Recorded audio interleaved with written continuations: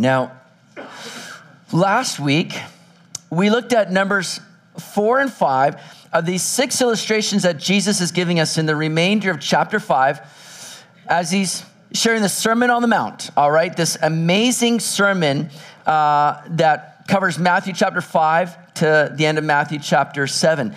And we've been looking at the last little part of Matthew 5 where there's these 6 antithesis statements that Jesus is giving, looking back at parts of their law to show how so many people were trying to apply the law to apply kind of a righteousness that they could have, thinking that if I live out this law externally, well, everything's going to be great now in my relationship with God. I'm going to be accepted. Everything's going to be good. But Jesus is covering these different points of the law to take it one step further and to show that even though you might uphold the law outwardly, you're inevitably and eventually going to break it inwardly just through your attitudes and your thoughts. Because the law was not meant to be just an external way to be righteous before God. It was meant to reveal what's really going on in the heart and that we are sinners, that we're lawbreakers in need of something greater than the law to save us. So that's what Jesus is looking to point out. So as he begins each of these 6 illustrations he begins each of them with saying this: you have heard that it was said, pointing back to the law, here's what you guys have been applying, here's what you've been living out, you know what it says in the law, but he says you've heard that it was said, but in so saying that, he's looking to really counter their perceptions of what it means to fulfill the law.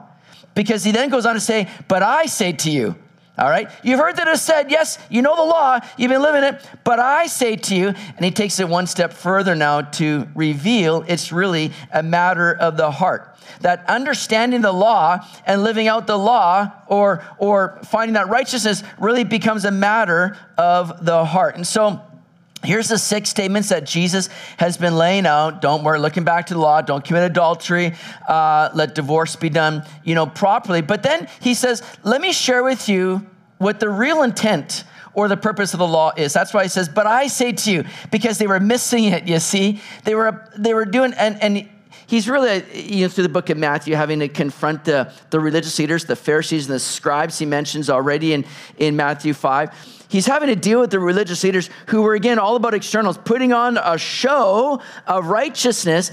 But he says, listen, you're missing it, all right? Because it goes much deeper than just externals. It goes to the inward attitudes of the heart. So that's why he says, listen, it says don't murder. And some of you are saying, yep, good, haven't murdered anybody, all's well. But he says, but you know what? If you hate your brother, it's as though you commit a murder in your heart. Suddenly everybody's like going, ooh, ouch, that one hurt. Let's leave this sermon. I don't like it. And they're starting to be confronted with what's really going on in their heart. Everybody's going to be afraid to get up and go to the bathroom now because you're going to be spotted like, oh, they're not liking the sermon. So just hold it. We won't be long.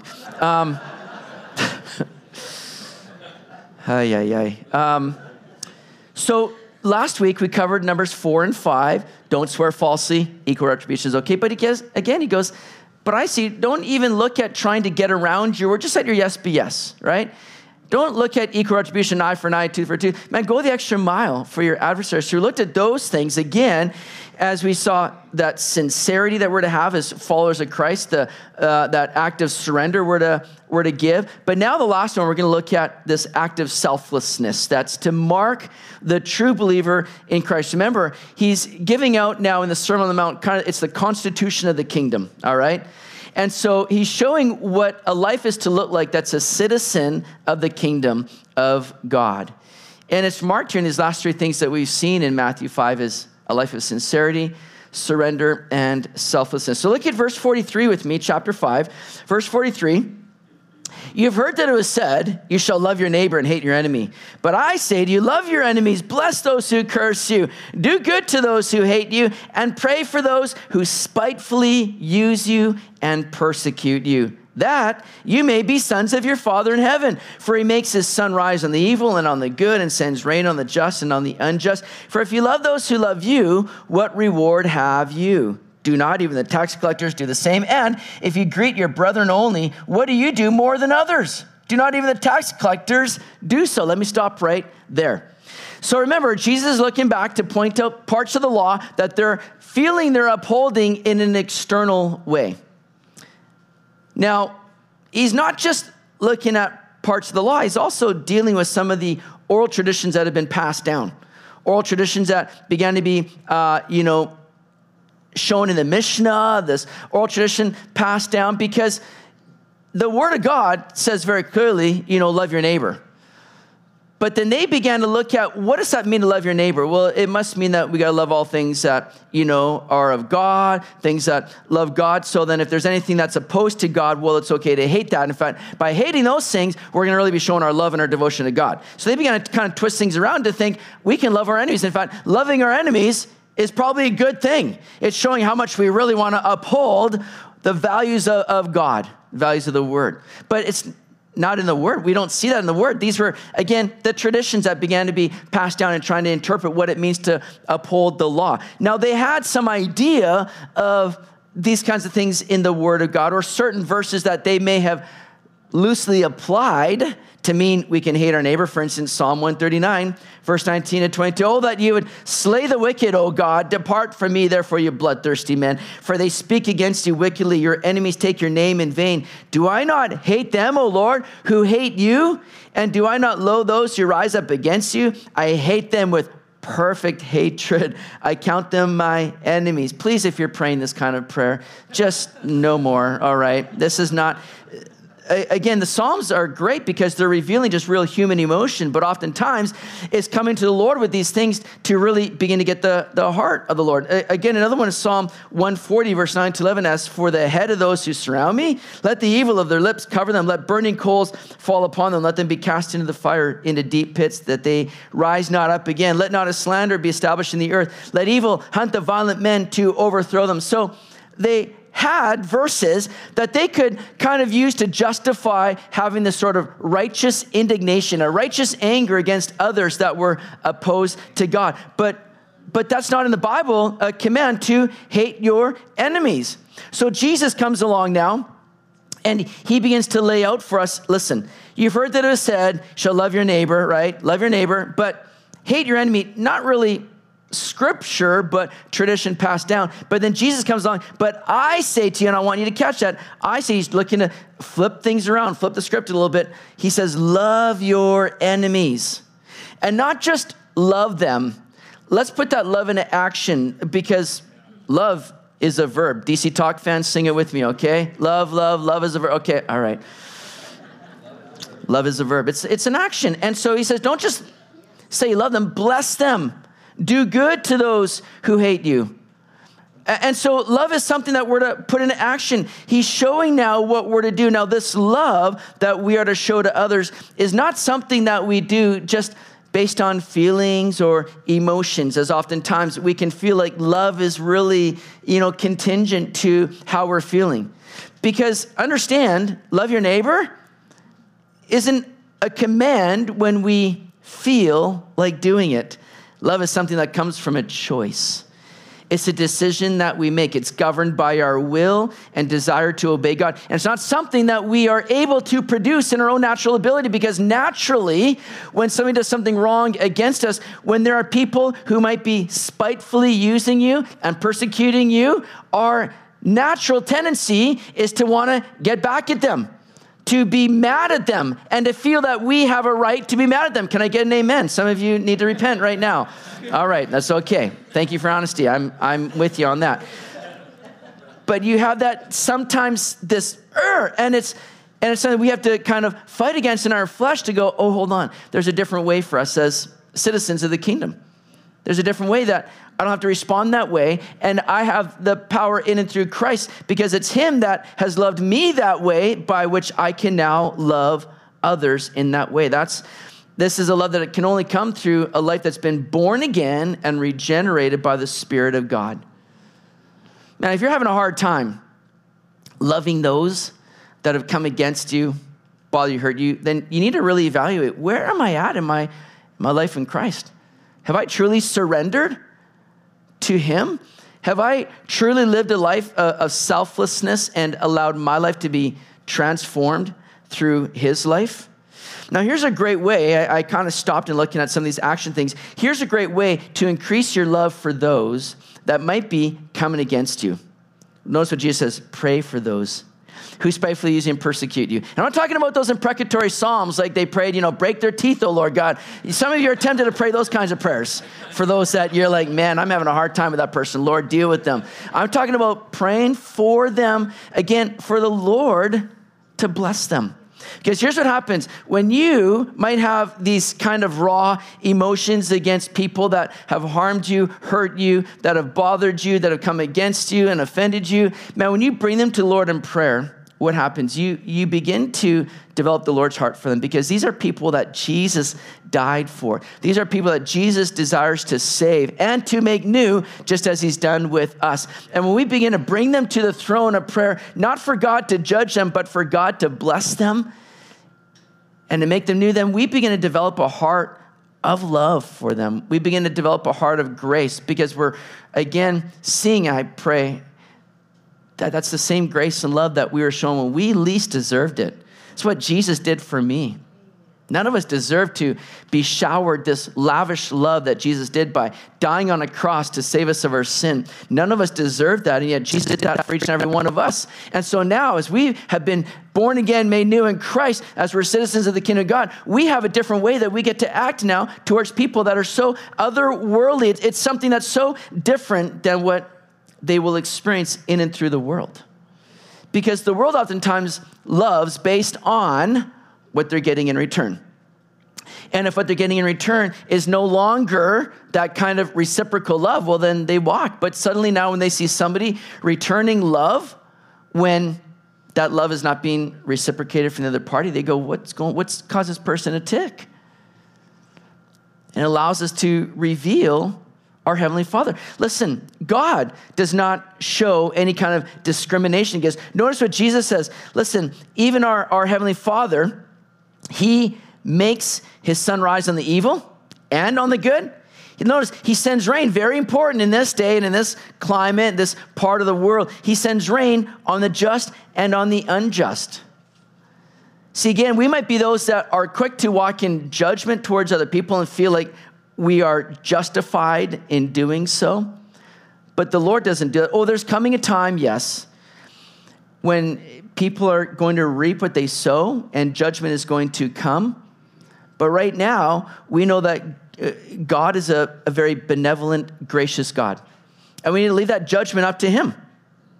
Because like I said, when we live out this life of love, that's unconditional. That's putting, something behind our words and how we live and how we act and what we do. Some of the world's taking note. They're going, man, that's different. That's different than what I experience elsewhere. And here's what Jesus says. It shows that we are sons of your Father in heaven. Now it says that you may be, and this isn't written in a way to say this is the way to be sons of the Father. It's not through our works that we become sons of our Father. No, we live this out because we are sons of the Father. And those that walk this way demonstrate and reveal that they are children of God, born again, made new, that has something supernaturally working in them and through them to love the world. It shows that they are children of our Father. Are you demonstrating that in your life? Are you revealing that you are a son of our Father in heaven by how we love, by how we walk, and how we serve one another? Because living this kingdom way should indeed cause us to stand out in this world, to stand out because we're representing the King. And we need to stand out. Sometimes we think, I just want to fit in. I just want to be like everybody else, man. I don't want to really, rock the boat too much.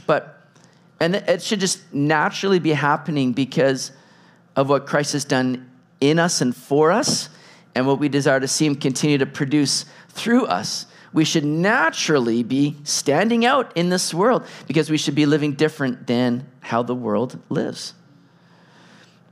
Now, Jesus touches a bit on this because he says, if we're just loving the lovable, how is that different from anyone else, right? Notice he says, if you love those who love you, well, what reward have you? And if you greet your brethren only, what do you do more than others? I think that's very important here because, again, there is an element of love that the world shows, but that love is a pseudo kind of love. The whole mantra of the day is just, love, right? Let love be love and just love one another. But that love is not a genuine love. It's a conditional love. If you love me, if you accept me, then we can be loving. If you do this, then we can be loving. But that's a pseudo love. It's not a true, genuine love. So if we're just loving the lovable, then it's really no different than what we already see. What do you do more than others?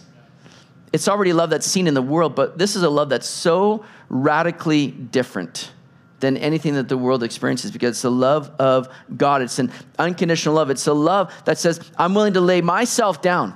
I'm willing to be mistreated and still continue to walk in love because that's what's going to demonstrate Jesus. We're called to lay our lives down in that kind of manner, the same manner that Jesus laid his life down for us. Let me read to you what Martin Lloyd-Jones says in his commentary on the Sermon on the Mount. He says this: the whole secret of living this kind of life is that man should be utterly detached. He must be detached from others in the sense that his behavior is not governed by what they do, but still more important, he should be detached from himself, for until a man is detached from himself, he will never be detached from what others do to that self. As long as a man is living for himself, he is sensitive, watchful, and jealous. He is envious and is therefore always reacting immediately to what others do. He is in intimate contact with them. The only way to detach yourself from what others do to you is that you first of all detach yourself from yourself. That's the principle that governs not only this paragraph here in the Sermon on the Mount, but the previous one also. The Christian is a man who is taken out of this present evil world. He is placed in a position apart and lives on a higher level. He belongs to a different kingdom. He goes on to say, he is a new man, a new creation, a new creature. Because of that, he sees everything differently and therefore reacts in a different manner. He is no longer of the world, but outside it. He's in a position of detachment. There, says Christ, you can become like God in this respect, that you will no longer be governed exclusively by what other people do to you. You will have something within you that will determine your conduct and behavior.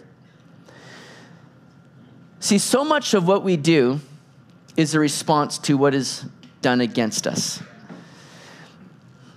And we respond very unfavorably if we're seeking to uphold our life and think, nobody has the right to treat me like this. If we're upholding our life, if we're trying to hold on to our life, things are going to bother you, irritate you, frustrate you, and you're going to continually be in a battle. The moment that we understand the value of laying our lives down, the very thing that Jesus has called us all to do who just follow. If anyone desires to come after me, let him what? Deny himself and take up his cross daily and follow me. What does that mean? You're dying to self. And guess what? When people come and they poke and prod you, when they frustrate you, when they irritate you and offend you, if you're living for self, you're going to react. But suddenly, if you're saying, man, I've already laid my life down. They can poke the bear, but the bear ain't moving because the bear's dead. You know what I'm saying, right? You're not going to be feeling that frustration or annoyance. We need to detach ourselves from ourselves if we're going to live this kingdom life. It's what we're called to do. And then Jesus here, in the last verse of this chapter, kind of drops a bombshell. When that may cause us to scratch our head a little bit. He says this in verse 48. Therefore, you shall be perfect just as your Father in heaven is perfect.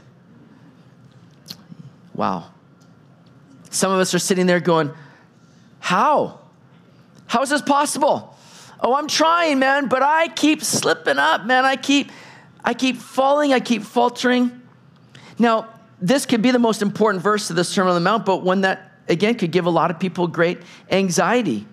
Thinking, is God really asking me to be as perfect as he is? Does he know how weak and unable I am to uphold that?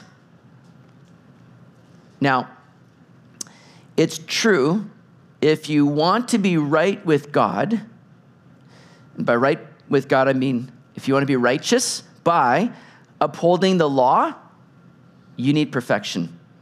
James 2, verse 10 says, whoever shall keep the whole law and yet stumble in one point, he is guilty of all of it.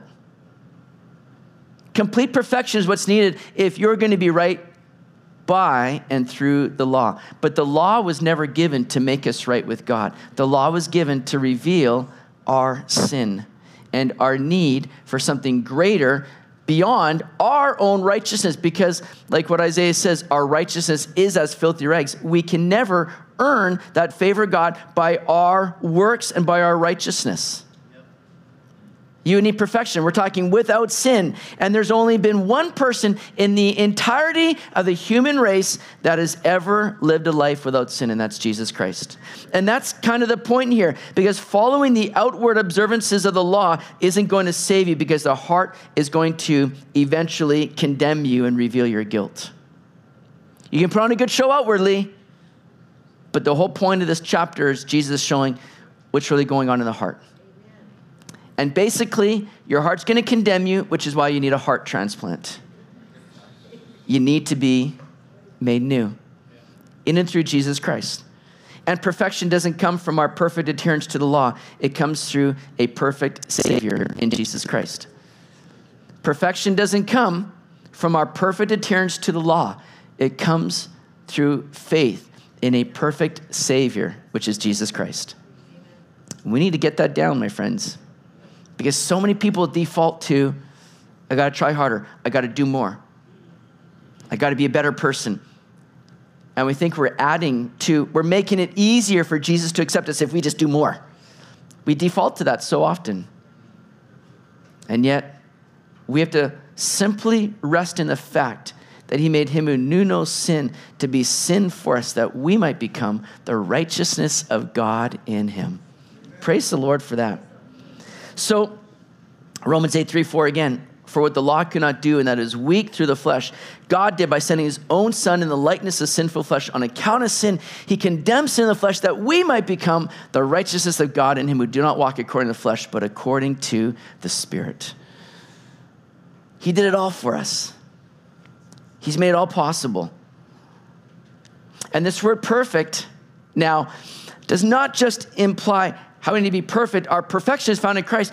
But this word perfect, let me explain to you, is elsewhere translated as mature. And it's from the Greek word teleos. Teleos is the adjective formed from the noun telos. Telos means an end, a purpose, an aim, a goal. A thing is teleos if it achieves the purpose for which it is planned. Human beings are perfect if they achieve the purpose for which they were created and sent into the world. What were we created for? Well, we were created to bring glory to God. I think Romans 8:29 can really sum it up, that we were predestined to be conformed to the image of Jesus Christ. That's what we've been saved for. So we've been called to be conformed to the image of Jesus Christ. And we reflect Jesus well when we follow what Jesus is showing here. We walk in sincerity. We walk in surrender. We walk in selflessness, as we've seen here today in this last part of the Sermon on the Mount in Matthew 5, I should say. Listen, God knows we're not going to be sinlessly perfect. Thank the Lord for that. It never is cause for us to go, oh, well, if he doesn't expect that, then I guess I just keep on sinning and he'll understand. No, our aim should be, man, I don't want to live like the world. I don't want to entertain sin. I want to reflect Jesus more. But it's only through his power am I going to be able to do that. And that's why he comes to make us new. That's why he comes and transforms us from the inside out. And so our desire is to continue on maturing in how we handle things that come against us, that we keep on growing so that we're reflecting Jesus rather than the God of this age. When people are coming and using you spitefully, persecuting you, how are you going to respond? It's only through a new heart that Jesus gives us, through standing in his righteousness, that we're going to be able to respond as sons of the Father in heaven, being conformed to the image of Jesus Christ, reflecting him in this world. This word perfect is not so much a command for us as it is a summation. We don't have to be people that are being controlled, by what the world does around us or by how people treat us. We don't have to feel beat down and offended by threats or hurts against us if we're truly following Jesus and allowing him to make us new. But who he has made you to be, who he has made you to be, which is perfect, mature. Keep growing in those things. Keep resembling Jesus as citizen of the kingdom of God through the power of his life that's made us new, the power of the Holy Spirit dwelling in us.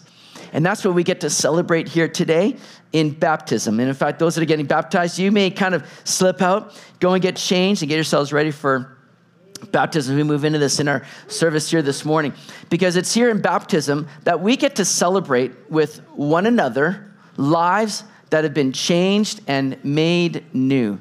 People that have been plucked out of darkness and death, the very path that every single one of us were on apart from Jesus Christ. In fact, some of you might be listening to this message today, whether you're watching online or you're here with us presently, and maybe you've been sitting here going, I don't know where I stand with the Lord right now. I don't know if I'm truly a child of God.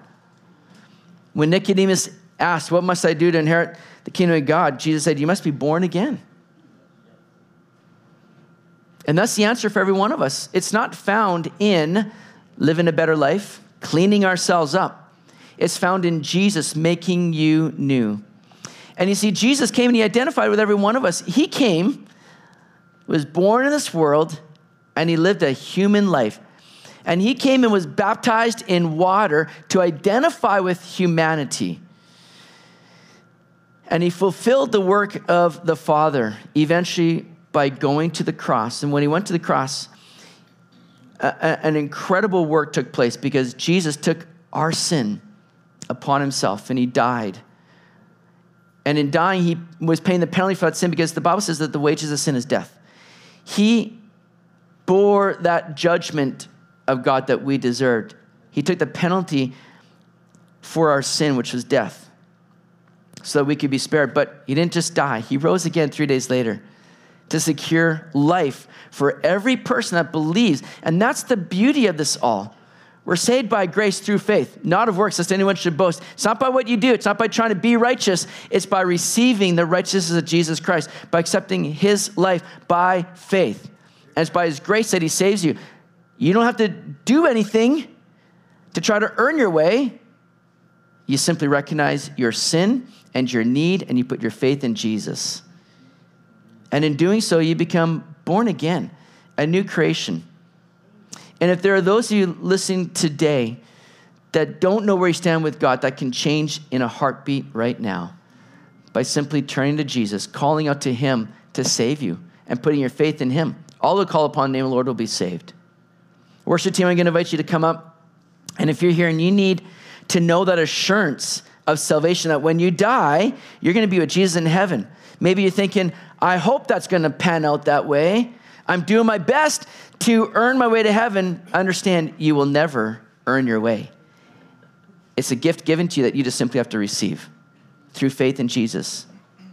And if you're here today and you need that, would you simply just pray a prayer with me? It's nothing magical about this, but it's simply making that confession of faith in Jesus. And just pray a simple prayer like this. Jesus, I confess today that I'm a sinner and I'm in need of saving. And I turn to you right now as the one that has done the work to save me. And I put my faith in you, Jesus. Thank you for dying on a cross. Thank you for rising again, that I could have life and eternal life in you. I receive that today. Come and be my Lord and my Savior. I want to live my life for you, Jesus. Amen. If you prayed that prayer today from your heart and sincerity, the Bible says that you're a new creation. You're a child of God. And if you prayed that today, would you let us know? Either come and talk to those that will be available in the front for prayer after, or if you're watching online, email us. We would love to share more with you and encourage you on your way in this new life in Christ. And that's what we're celebrating here in baptism, is that baptism so pictures this life that Jesus lived for us as he went to the cross, was buried, and yet 3 days later rose again. This picture of baptism is signifying this life that was dead. We're laying it down, and we're coming up now, washed clean through Jesus Christ, forgiven, and have new life in Jesus now today. Praise the Lord for that.